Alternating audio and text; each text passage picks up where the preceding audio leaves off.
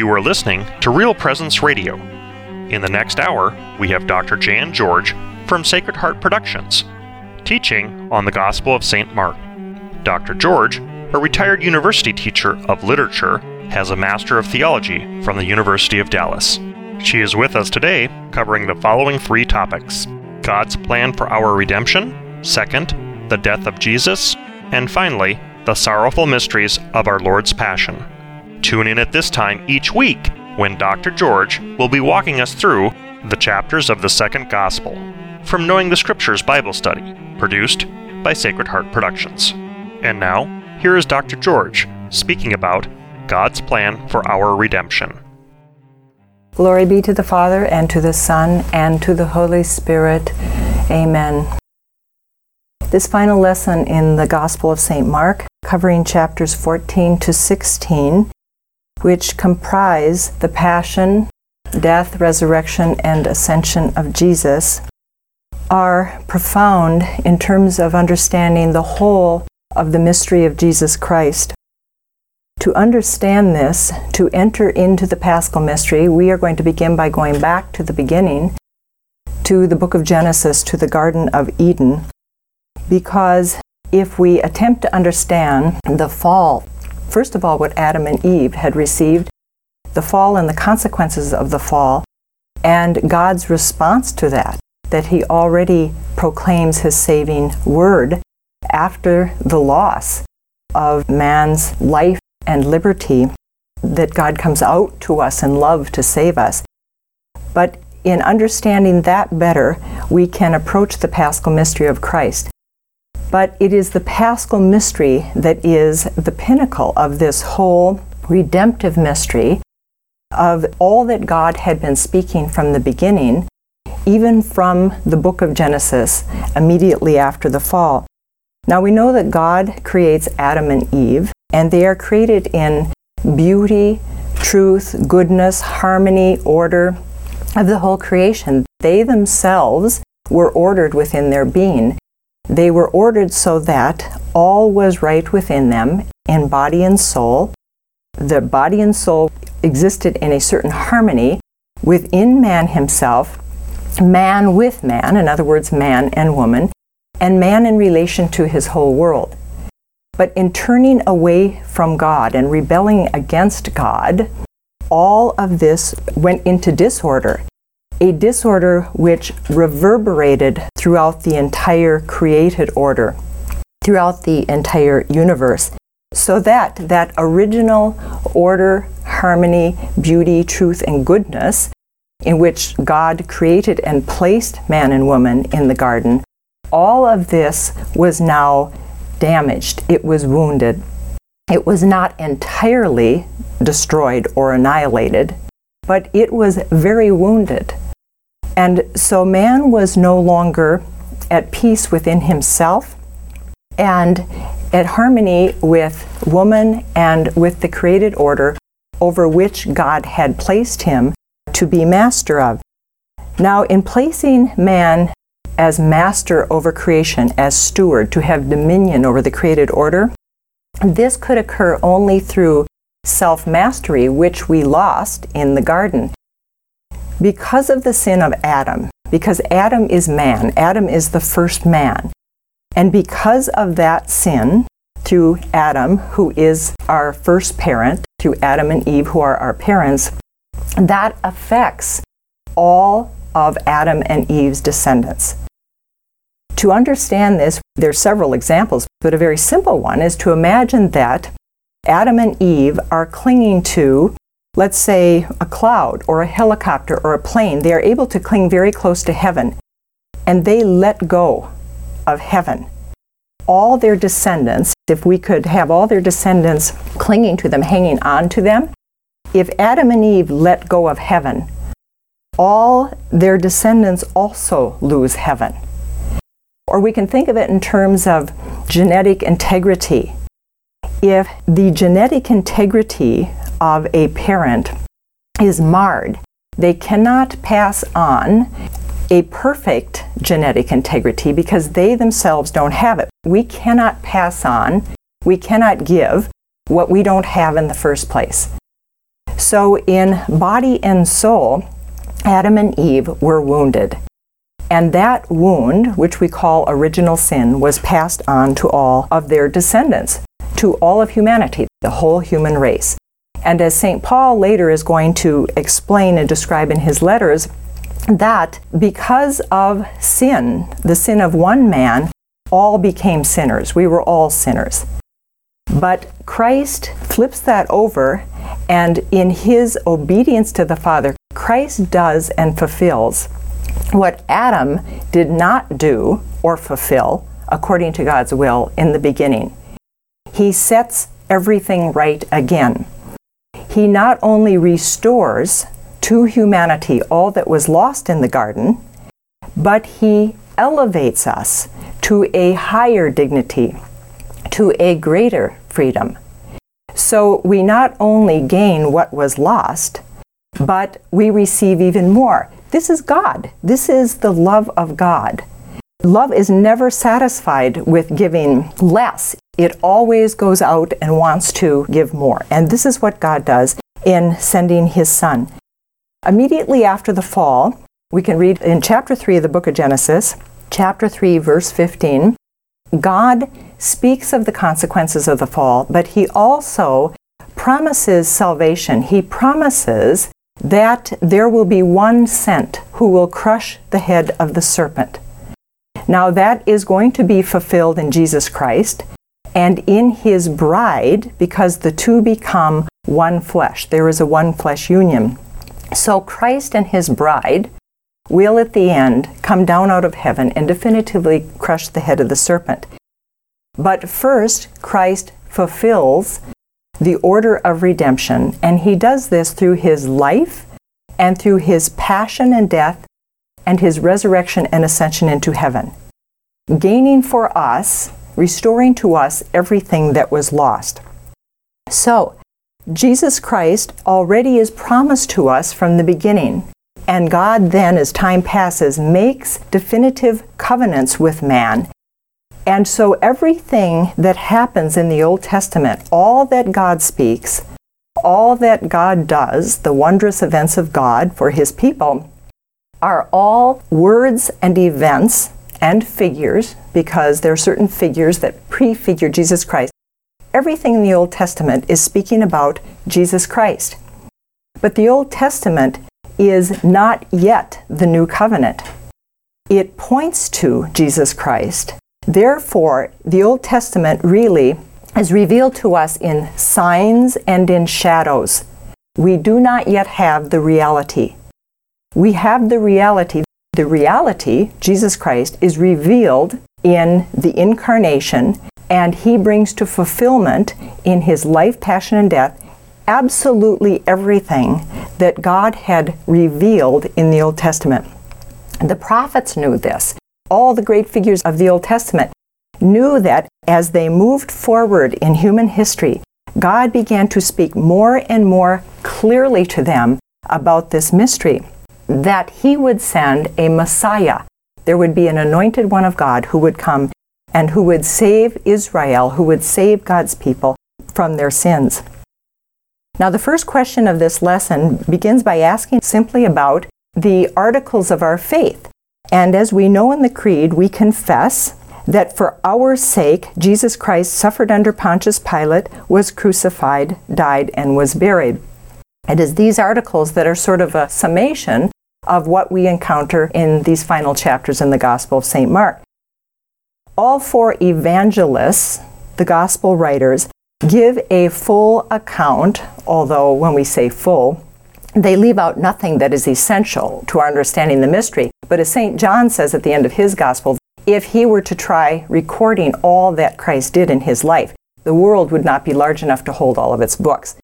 So there is a way in which the mystery of Christ can be contemplated, must be contemplated throughout our entire life, by the way we pray, by the way we live our lives. But we will never be able to exhaust this mystery.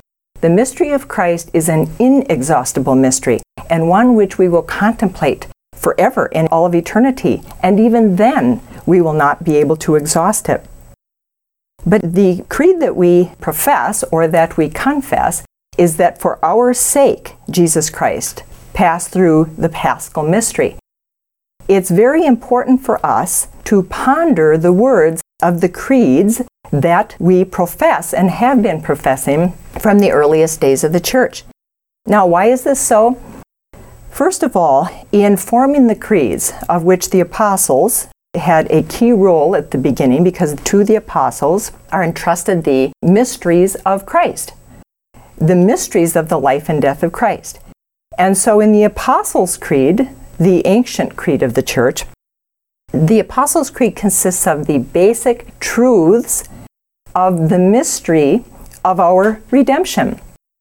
And because our intellects, because the power of our memory is imperfect, God constantly speaks to us over and over again of the same mystery that He has been willing from the beginning of time itself, and that He completes in the person of His Son. We have to get this mystery right. This mystery is our mystery. It is God's plan for us. It is His will for us. And to get to heaven, we must pass through this mystery. We must ponder these truths, and only in pondering them and understanding them will we begin to grasp the fullness of the mystery, and then we will desire to live that out, and we will open ourselves up to the grace of God so that we can in fact live it out. After all, God has revealed to us that we each must, in some way particular to each of us, personal to each of us, we must each pass through the Paschal mystery of Christ. Jesus Christ is the only door, He is the only gateway to heaven. Therefore, in order to enter heaven, we must go through that door. We must pass through the life and death of Christ and His resurrection. It is by the power of Christ, by the power of His Spirit, that we are raised up to new life. We must pass through that death.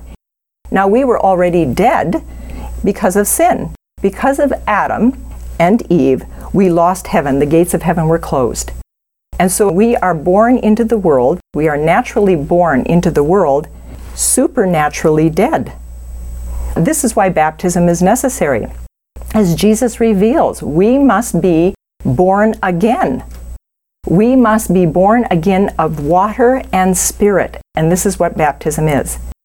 And so when we enter into the waters of baptism, we are inserted into the life of Jesus Christ.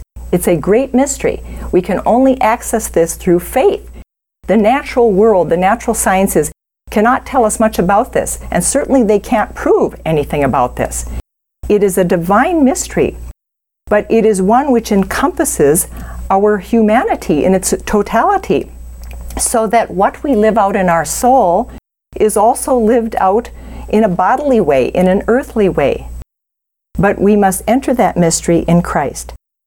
Now we learn the creeds. The church speaks of something, you can find this in the Catechism, which is called lex orandi, lex meaning law, lex orandi, the law of prayer, lex credendi, the church says, is the law of faith. How we pray is how we believe. We must get our prayers right if we are going to believe right.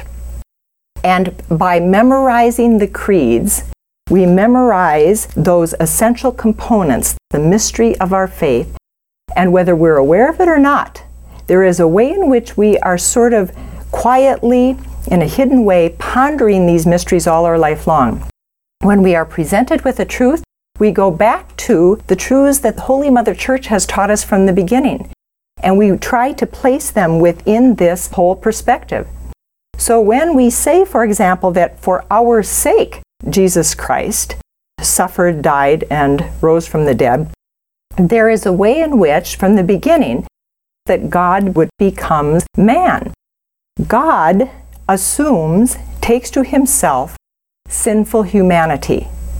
It's a mystery, because He Himself, while He becomes sin for our sake, as we profess in the Creed, He Himself never sins. Sin is impossible for God.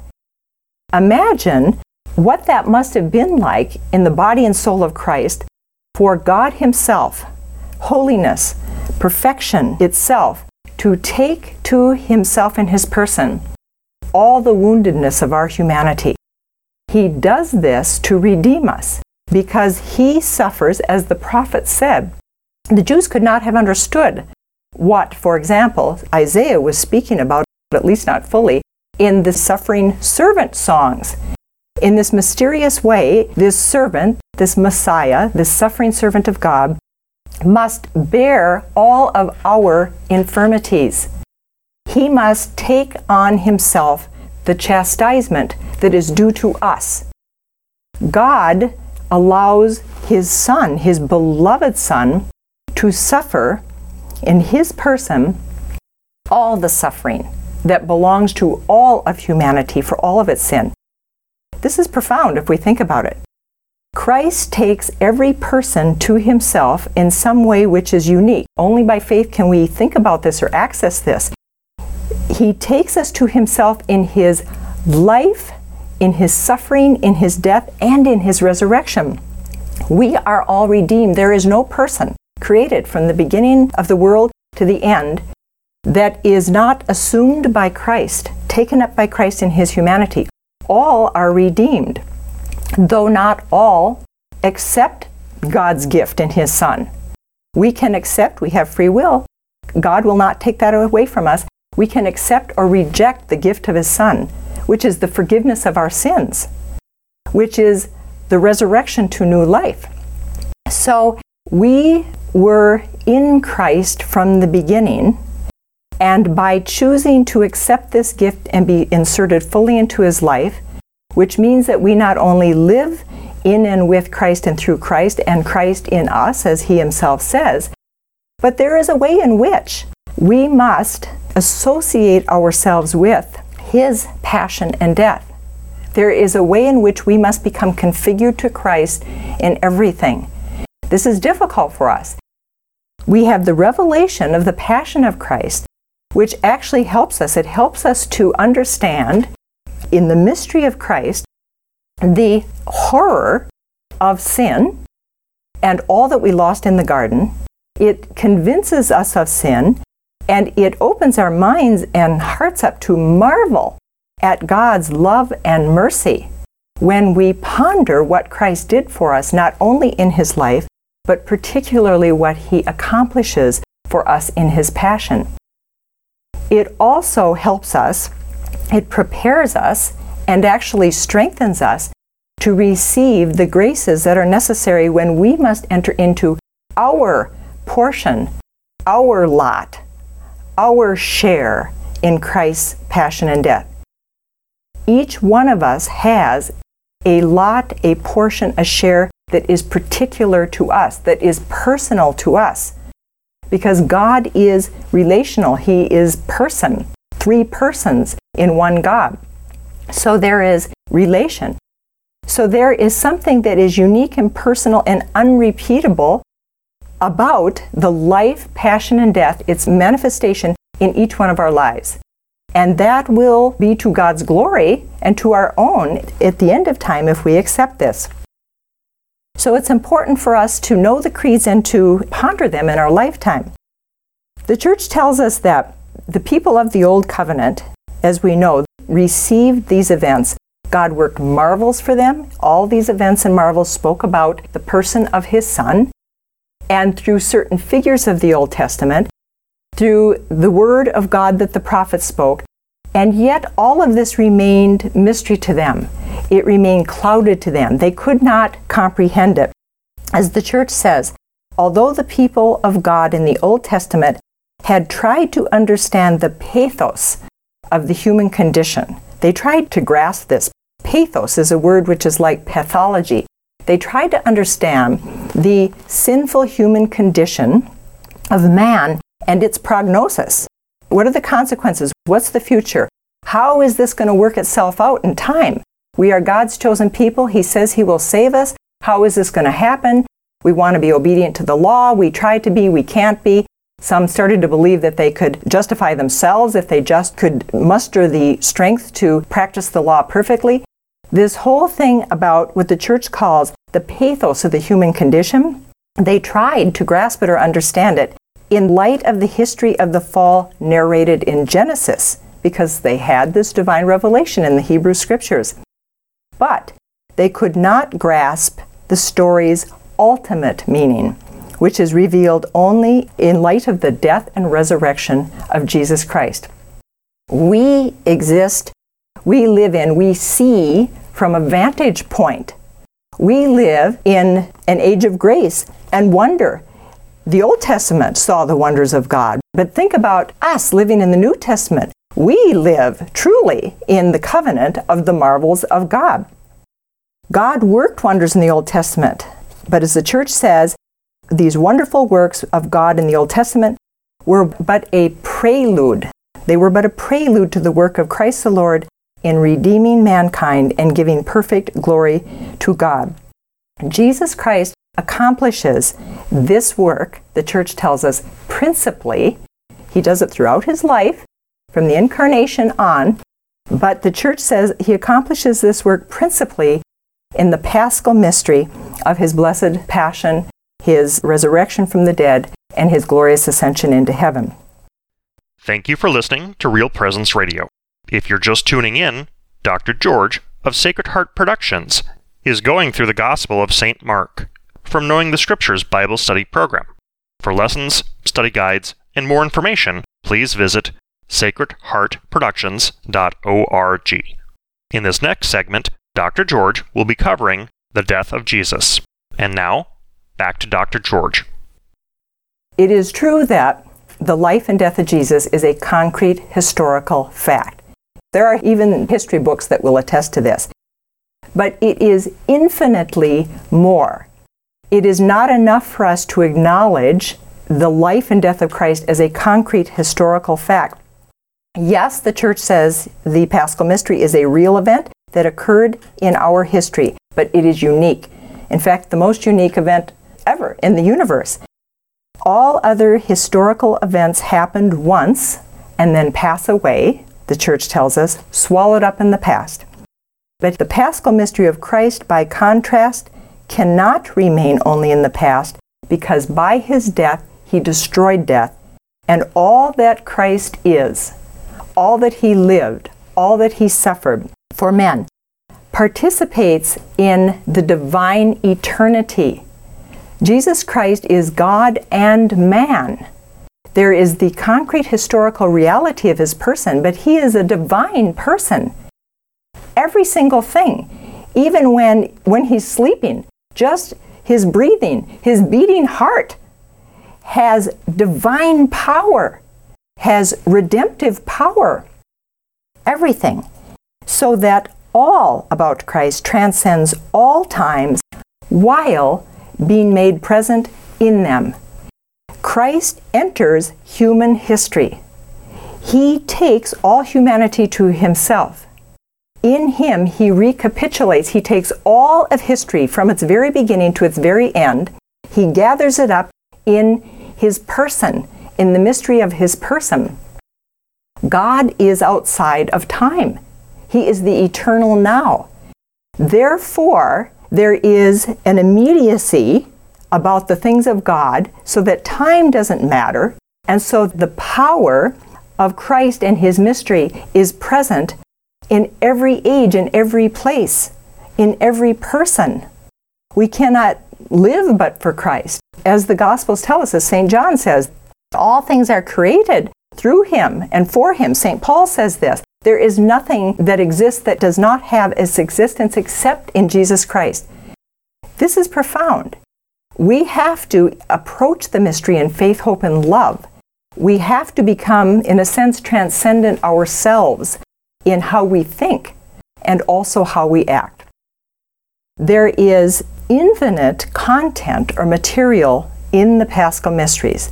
We can pick up any one of the Gospels recorded by the evangelists and very prayerfully, slowly read through the events, and we say, well, I've read that, I've heard that, I know that.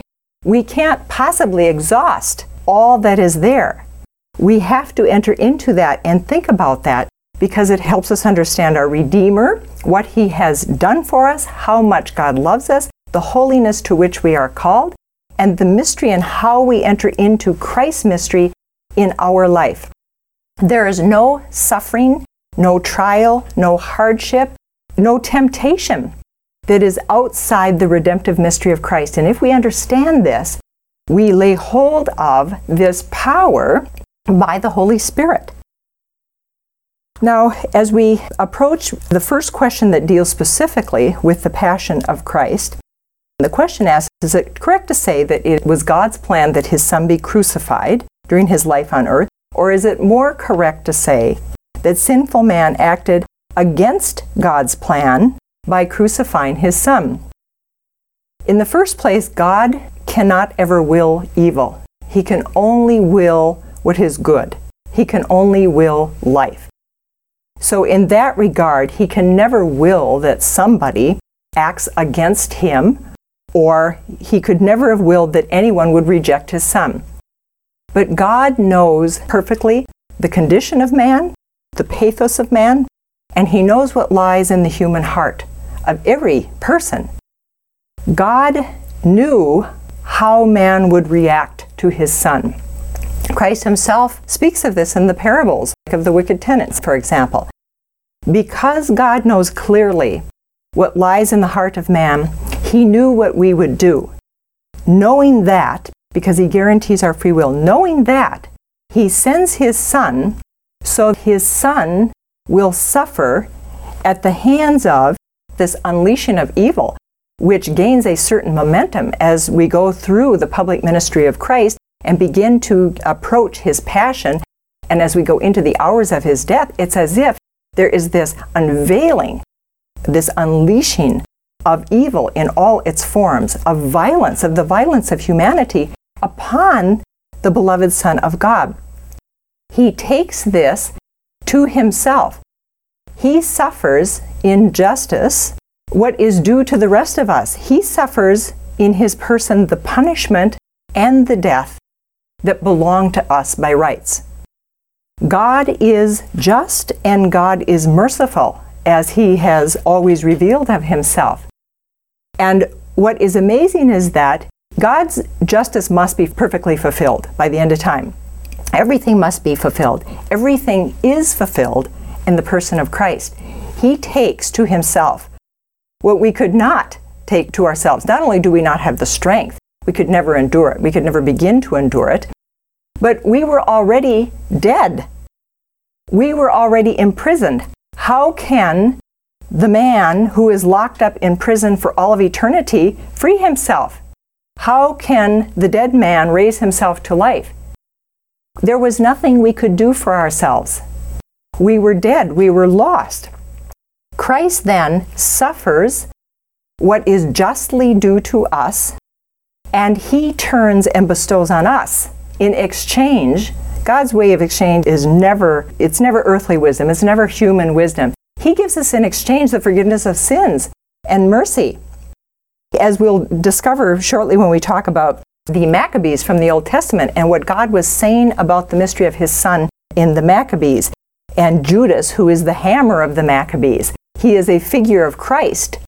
And so in the figure of Christ, the hammer, the serpent is crushed.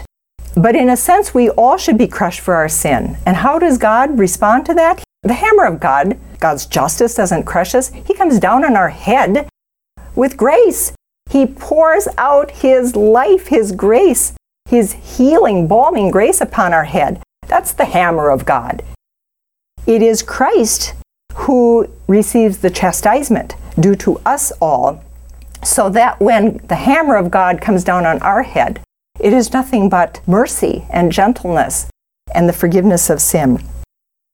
So, back to our question, God, on the one hand, could never will sin or evil, and yet on the other hand, knowing the plan that He had in store for man, He sends His only Son, knowing that He will be crucified, that He will die for our sins.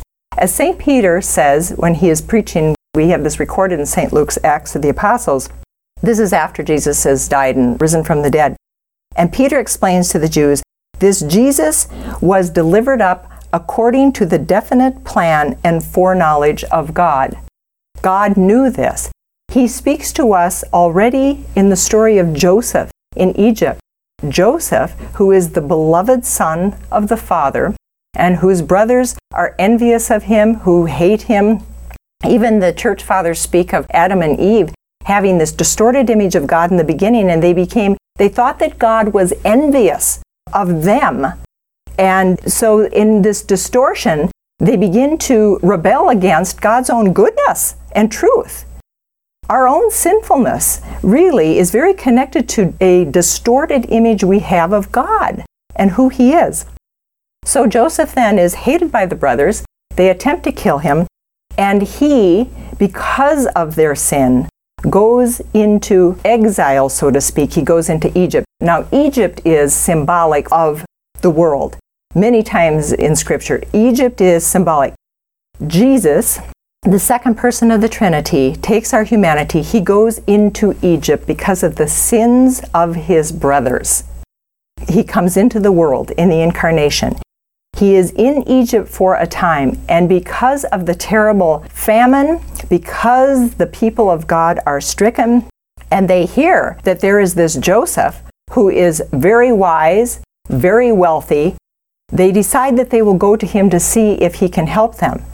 So they go to him, and how does he respond to his enemies? Because they're the ones who are his enemies. They're the ones who have hated and tried to kill Joseph. He responds in love as God responds to us. Love is never indifferent to suffering and death. When God looks on Adam and Eve in the Garden of Eden, He is not indifferent to their suffering and death. When Joseph looks upon the suffering and death of his people, he is not indifferent to that. He is a prefigurement of Christ. And as Scripture tells us, how does Joseph respond? He says, I am your brother Joseph. He eventually reveals himself, whom you sold into Egypt. But do not grieve, since God sent me here before you to preserve your lives. This was God's plan. He knew this. And He was going to allow this for a time because He had a greater plan in mind. As St. Thomas Aquinas, in speaking of this, says, God permits evil in order to draw forth some good from it. God never wills evil. He allows it. He permits it because of free will. He does not objectively will it, ever. But He does allow things for a time.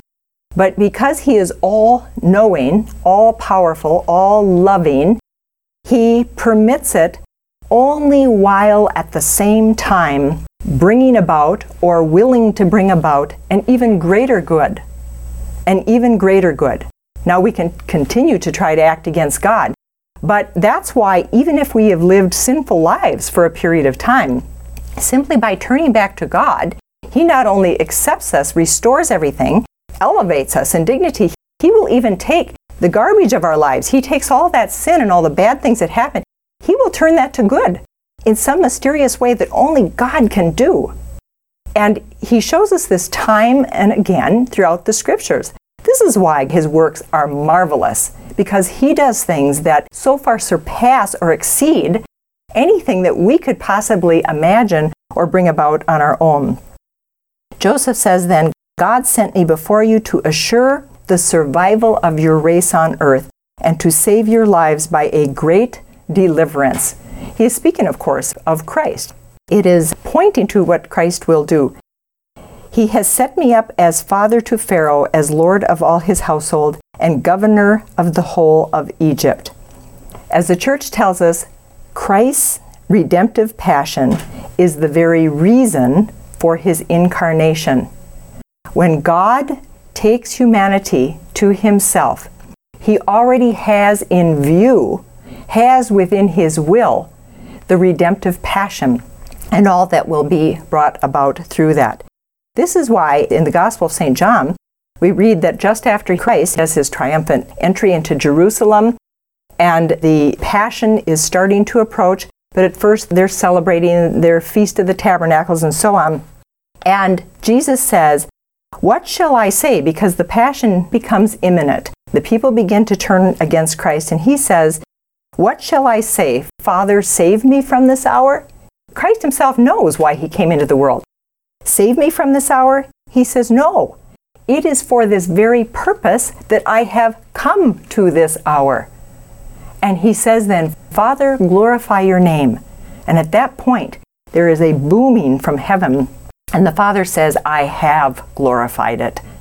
And I will glorify it again. And St. John records how there were people around. Some said they heard a thunderclap. Some said they heard angels speaking. They weren't even sure, but the Father again, it's that voice from heaven. Christ knows his entering his Paschal mystery was entirely free and voluntary. He knew his mission from the Father, and he embraced it, knowing that should be a great source of strength for us as God draws us into our share of the Paschal mystery, as it must be lived in our own lives. Everyone is crucified in some form in this life. Everyone must carry his or her cross. Everyone enters into the agony of the garden. Everyone is scourged. Everyone is crowned with thorns. There is a way in which each and every one of us has some personal share, some lot in the mystery of Christ. It's not because God is mean, he's putting this upon us. It is very closely connected to our dignity and our freedom in Christ. Once we understand who we are as children of God and brothers and sisters of Jesus Christ, that we are now, in a sense, blood relatives of Christ, and that we have been inserted into his life, we understand that our dignity is so elevated because of the fact that we are configured to the person of Christ, and that we have strength which is supernatural strength. As St. Paul says, I can do all things in him who strengthens me. But we receive that strength, it is merited for us in the Passion, because in the Paschal mystery of Christ, he puts an end to the enslavement we were under, the death, the disfigurement to our humanity, the disorder in us due to sin. He puts an end to all that, and he gives us a whole new life. We become new creatures of God. We have the strength of God in us. This is the mystery. And how can we lay hold of this mystery if we don't even know it? We must at least begin by knowing what it is that the Creed professes. We must at least begin and never stop reading the Paschal mystery of Christ as it is recorded in the Gospels. And finally, a quick word about the question that deals with who is to blame. We all are to blame in the sense that we are all dead in Adam. We are all present at the crucifixion of our Lord. Each one of us is present in a personal way. He died for the sins of all. He died for all of our sins. The sins we commit in our lifetime now, 2,000 years after the death of Christ, we were there when they crucified our Lord. He didn't die for everyone except us. He died for us. He took our sins, the punishment due to us for our sins. He took that punishment on himself in a very personal way. It's not that we were one big blob of humanity at the Passion of Christ. Each one of us was, in a unique and personal way, present to the person of Christ in his body and soul in his entire Paschal mystery. That is something really for us to ponder on. In spite of the fact that we all collaborate, yes, God used the Jews who were out to destroy Jesus, who in turn convinced the Gentiles. They handed Jesus over to the Gentiles. And so for this reason, the scriptures speak of the Jews, how the Jews crucified Christ. St. Peter says this, as recorded in Acts of the Apostles. Through the ages, yes, Christians many times speak of how the Jews crucified Christ. But the church has been careful, especially in the last century or so, to make very clear to us that we cannot collectively condemn the race of the Jews for this. Yes, it was a concrete historical event. There were Jews who personally participated in this, and as a whole, the Jews, even apart from the other groups, as a whole, they set out to destroy Jesus Christ. But even in this, God is speaking to us. He is using them. We don't judge the personal sin of the Jews who shared in Christ's crucifixion, nor of any of the others who had their role in it. We don't know that. But what is recorded also because they're object lessons. God speaks to us through these events. It is interesting that it is God's own chosen people, the ones that He had given so much privilege, so many gifts, so much enlightenment and knowledge. They had the scriptures. They had the Word of God. It is the most privileged group of people on earth that becomes integral in the crucifixion of Jesus, and that they want to hand Him over to the Gentiles. The church, in pondering this, says, therefore the church, because who is that chosen people of God, the new Israel in the age of the new covenant? It's the church, it's Christians. It's worse that those who know or profess to know our Lord, those who claim to love Him, are the ones who wreak violence on Him. There is something especially onerous, horrible, hypocritical in that. And so the church, in speaking of that, says that the church does not hesitate to impute to Christians the gravest responsibility for the torments inflicted upon Jesus, a responsibility with which they have all too often burdened the Jews alone. What is our role? Even in the age of the church, we have scandals in the church. We have even had a scandal in the priesthood. Think of how that grievously afflicts our Lord, how He suffered for those scandals and the bitterness of them, the bitter cup that He had to drink for these things. Judas, think of Judas, how beloved he was. Scripture speaks of this, that the one who was his friend, his intimate friend, the psalmist foretells this, that it would be the intimate companion of Jesus who would betray Him. It makes the betrayal that much more bitter. Thank you for listening to Real Presence Radio. If you're just tuning in, Dr. George of Sacred Heart Productions is going through the Gospel of St. Mark from Knowing the Scriptures Bible Study Program. For lessons, study guides, and more information, please visit sacredheartproductions.org. In this final segment, Dr. George will be covering the sorrowful mysteries of our Lord's Passion. And now, back to Dr. George. Finally, let us turn for a few minutes to the Passion of Christ, entering into it by way of the 5 sorrowful mysteries of the Rosary. And we will touch only on 1 or 2 points for each of the mysteries.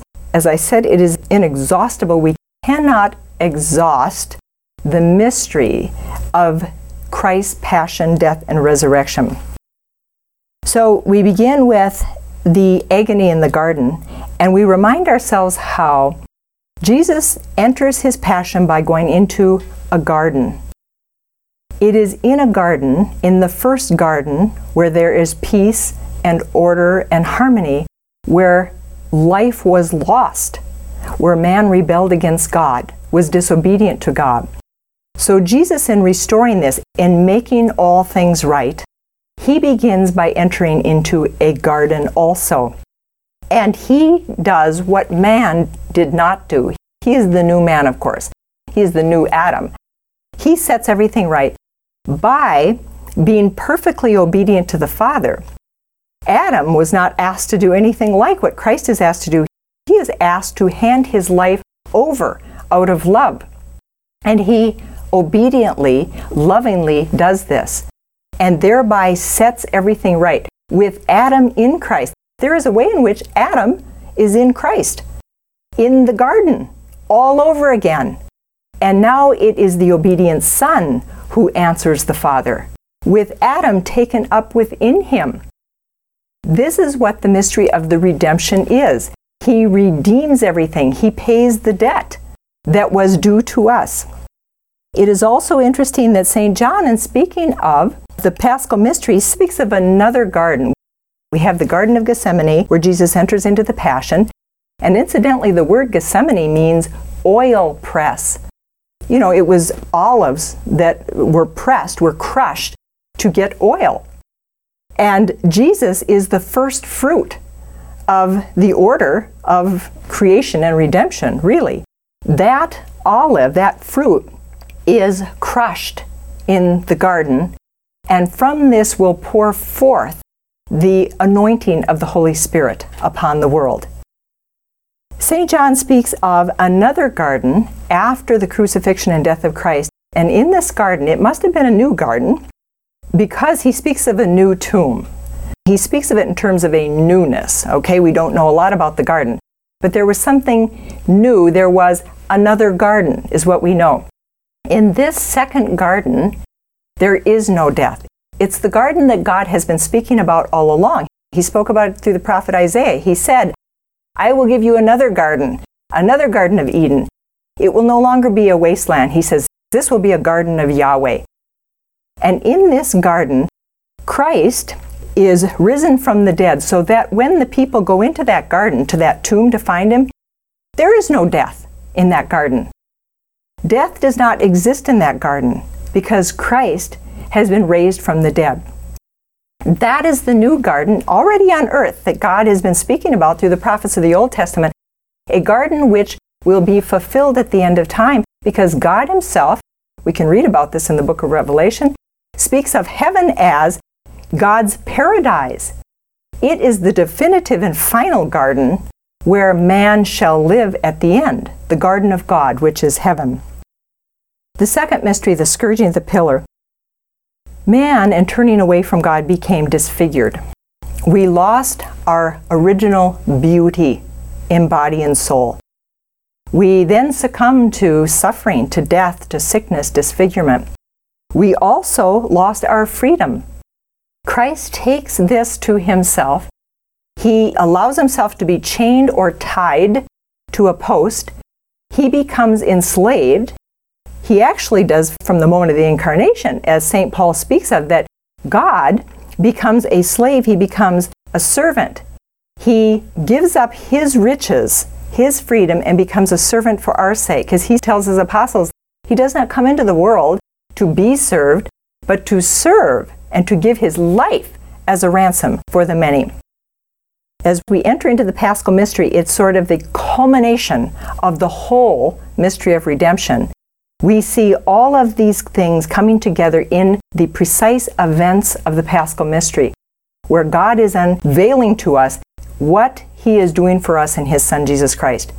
So in the scourging of the pillar, Jesus is shackled, he is chained, he is bound up, while the world in all its sin is let go on him, until they beat him and scourge him so mercilessly that he is unrecognizable as a man, in fulfillment of the words of the prophet Isaiah, who said that the suffering servant of God would look so ghastly that men would turn their faces away from him because they couldn't even look on him, that he did not look like man any longer.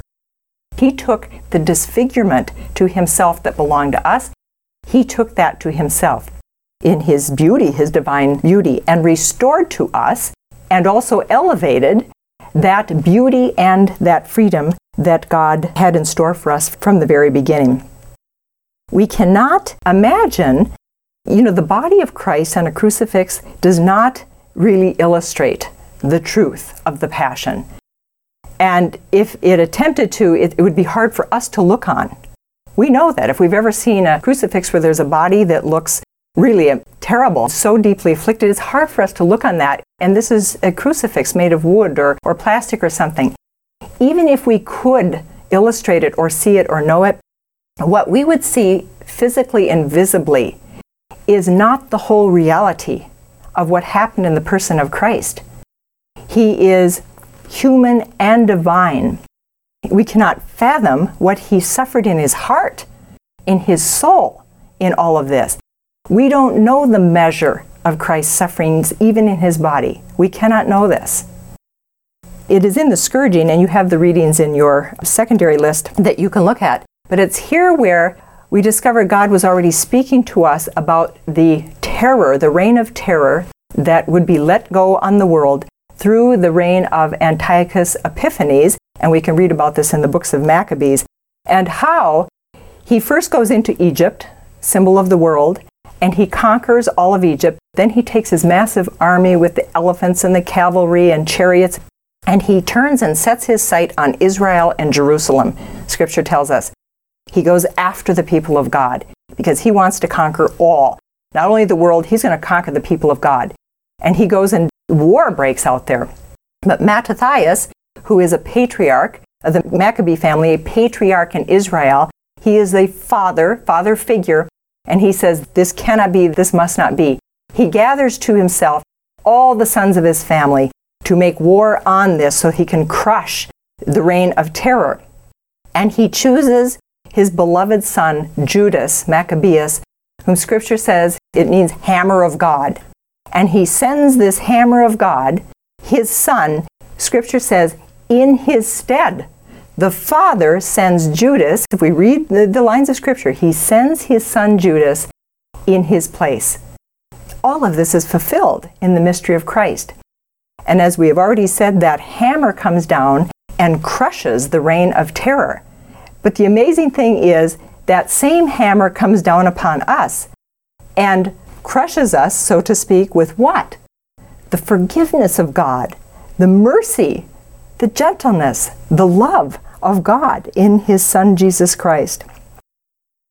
The crowning of thorns points to the dignity that we lost, the royal dignity we had as children of God. We were sons of the King. We were heirs to the kingdom, and we lose that dignity.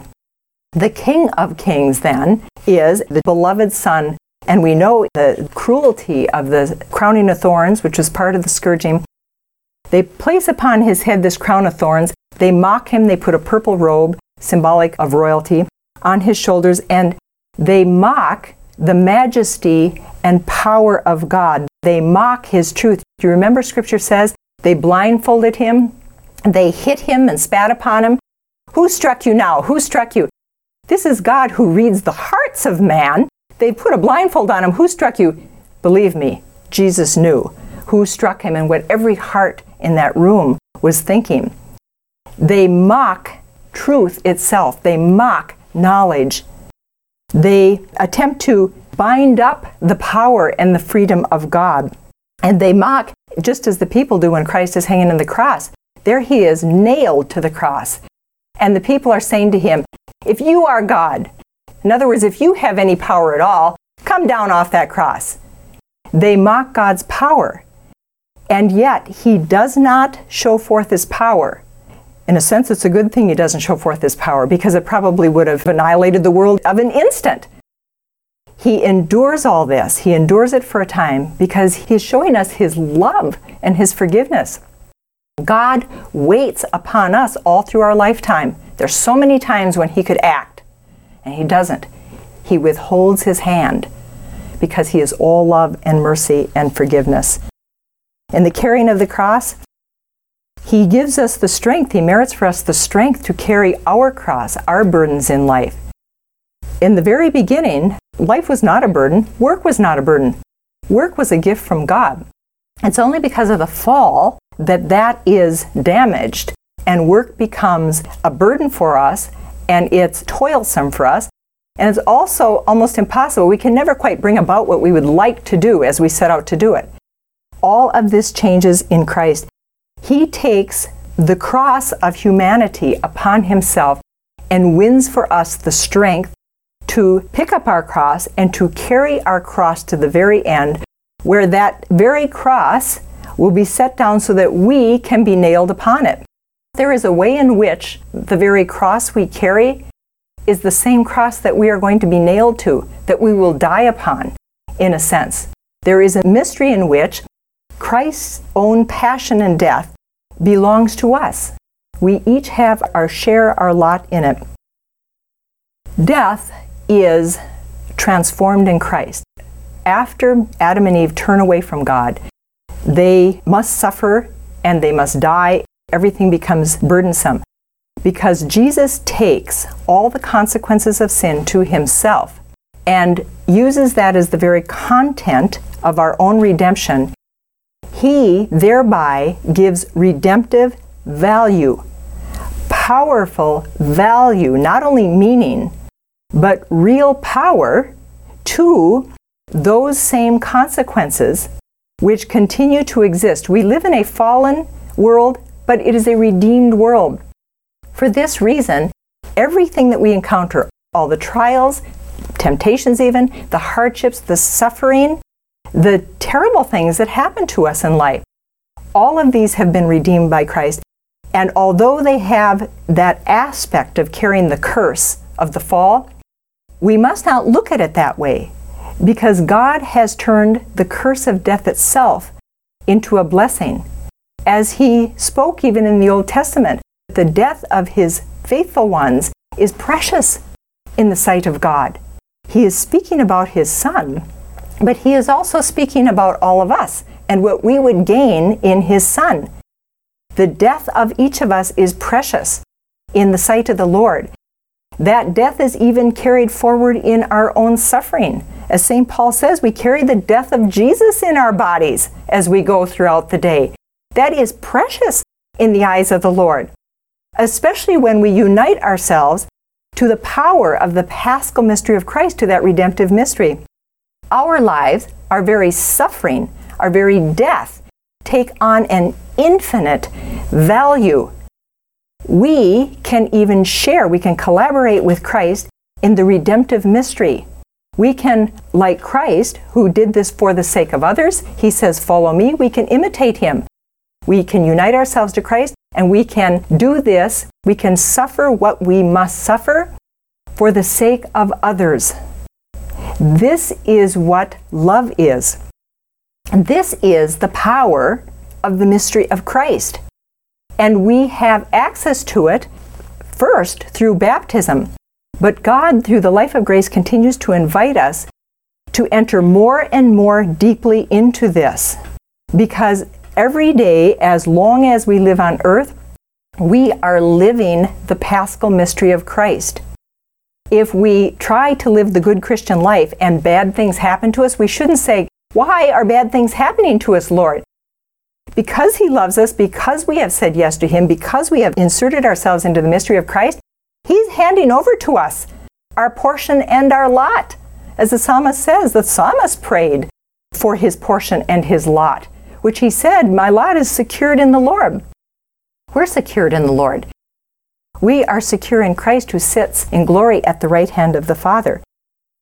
The greater we are configured to Christ in this life, the greater is our glory.